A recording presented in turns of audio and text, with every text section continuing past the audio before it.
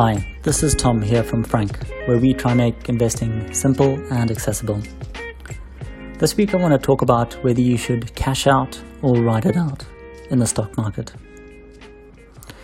Because when the stock market is in turmoil, as it currently is due to COVID and all of the trade wars that are taking place, many investors are tempted to sell out of equity investments and transfer the money into the markets when they start to recover, when the volatility has decreased, so the uncertainty or the risk in the market. Although on the surface this may seem like a sensible approach, the trick here is to know how to time your exit and entry, because unlike a thunderstorm, there isn't a clap of thunder announcing its arrival, giving you time to run for cover, or a ray of sunlight announcing that the storm is over. Investors will not receive a WhatsApp message from the stock market saying that the markets have hit rock bottom and that it's time to buy back in. The huge fall in markets over the last 6 weeks have left the JSE All-Share Index down by around 35% at its lowest. Based on previous crashes, that means that could have been the bottom. Selling at the bottom is never a good idea because then you are realizing your losses. The market might recover a bit, as it already has, and then fall again. Double dips are very common in these situations. Should you try and sell if there is a partial recovery? Selling out to cash has a very real but less visible danger, missing out on the recovery. To buy back in at exactly the right time is not easy, which is why we recommend riding out the storm. The point is best illustrated with examples. Let's look at 3 investors who started to invest in 2005. For simplicity, this example does include the impact of taxes or inflation and assumes that dividends and any capital gains are reinvested. So let's look at Sizwe. Sizwe invested 12,000 Rand in March 2005, with 90% allocated to equity and 10% to cash. He then invested 1,000 per month for the next 15 years until the end of February 2020. Over this 15-year period, Sizwe's total investment was 191,000 Rand. At the end of February this year, his portfolio had grown to over 400,000 Rand. So despite having gone through the big financial crisis of 2008, Sizwe's portfolio more than doubled. Now let's look at Lindy, who invested exactly the same amount and the identical fund mix as Sizwe, but decided to sell the equity portion of her portfolio and transfer it to the money market at the end of 2008 during the financial crash. So the question is, was she better off? When Lindy cashed out her equities at the end of December 2008, the market had rebounded a little bit from its mid-November low.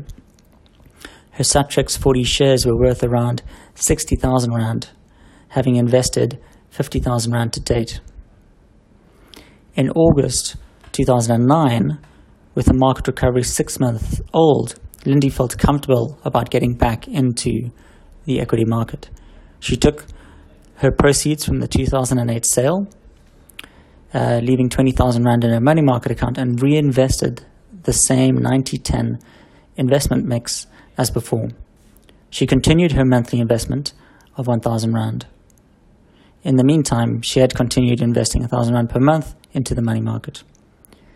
By the end of February 2020, Lindy's portfolio was worth roughly 378,000 Rand, which means Sizwe's portfolio was ahead by nearly 26,000 Rand, having not done anything.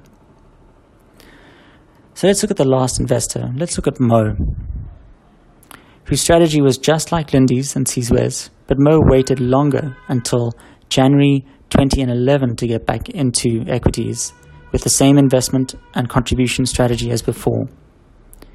At the end of February 2020, Mo's account was worth 348,000 Rand, over 56,000 Rand less than Sizwe's account.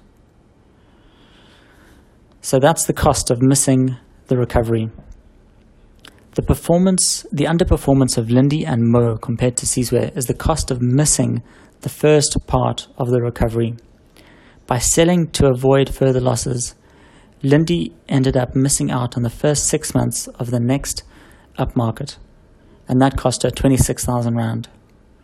Mo missed out on the first third of the next upmarket, and he waved goodbye to 56,000 Rand that he could have had. Almost the only way to not miss out on the part of the next run is, you guessed it, to just stay invested. Looking at the charts of previous crashes, it's easy to imagine that you could have got out at the right level and got back in at the bottom. In reality, though, almost nobody gets this right, not even the professionals. Do you know where the stock market will be in 3 months? Will it be lower or higher than today? Nobody knows for sure.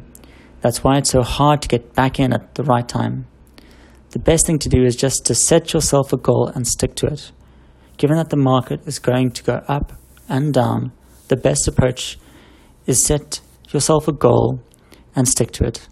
With careful planning and portfolio construction, you can take a back seat and ride out the ups and downs, because portfolios that are thoughtfully constructed and diversified are built to withstand the uncertainty in the market over the long run.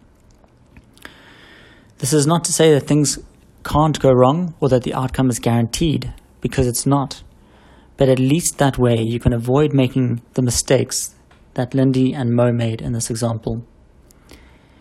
Investors have much better odds of success when they rely on tested investment principles, and it's something it helps to is just not to look. Well, that's all for this week. Let us know if you have any feedback.